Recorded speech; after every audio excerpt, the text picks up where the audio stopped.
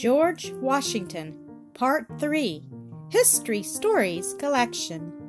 Lafayette visits Washington. The year after peace was made, Lafayette came back to America to visit General Washington at Mount Vernon. Washington, Lafayette, and other noble men sat around the table and there told stories of their struggles and of their triumphs. Lafayette visited many other places and received a warm welcome wherever he went. He had taken active part in many battles of the Revolution. At Monmouth, he had saved the Americans from retreat by sending for Washington. He had had an important part in the crowning victory at Yorktown. The Americans loved and admired him and did all in their power to show their gratitude. Many years after, on another visit to America, Congress voted him $200,000 and 24,000 acres of land as a reward for his great services. Washington elected first president. The American people would not let Washington long enjoy Mount Vernon, for when they met to make a new constitution or plan of government, he was chairman of the meeting, and when that government was to go into operation, they would have no other man for their first president than George Washington. In 1789, he once more bade Mount Vernon and his aged mother goodbye and began the journey to New York, which was at that time the capital of the new nation. What a journey! It was almost one continual procession and celebration.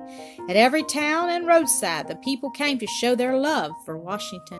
School children scattered flowers in his way, and beautiful young women sang patriotic songs as he passed under decorated arches. When he reached New York Harbor, the bay was white with the sails of many nations. Crowds thronged the streets, cannon boomed, and flags were thrown to the breeze to welcome him. On April 30, 1789, standing on the balcony of Federal Hall in Wall Street, Washington took the oath of office and pledged himself to govern the people according to the Constitution they had just made.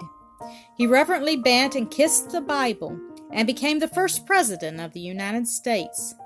From the street, from doors and windows, and from the housetops, the people cried out, "Long live George Washington, President of the United States!" His new office was almost as hard a task as the Revolution had been. He was now in charge of the affairs of the country. He had to see to it that laws were made to protect the rights of everyone. Then he had to see that these laws were carried out. He could not guide himself by what another president had done, for there had been none before him. But Washington directed the new ship of state so that it suffered no harm. When it looked as though we should have another war with England, he wisely preserved peace. So well were the people satisfied that they made him president a second time. When they offered him the office for a third time, he refused. Thousands gathered to see him leave the capital. As he gave them his final farewell, tears rolled down his cheeks, and men cried like children. He was glad to get back to Mount Vernon, for he had grown old and weary in serving his country.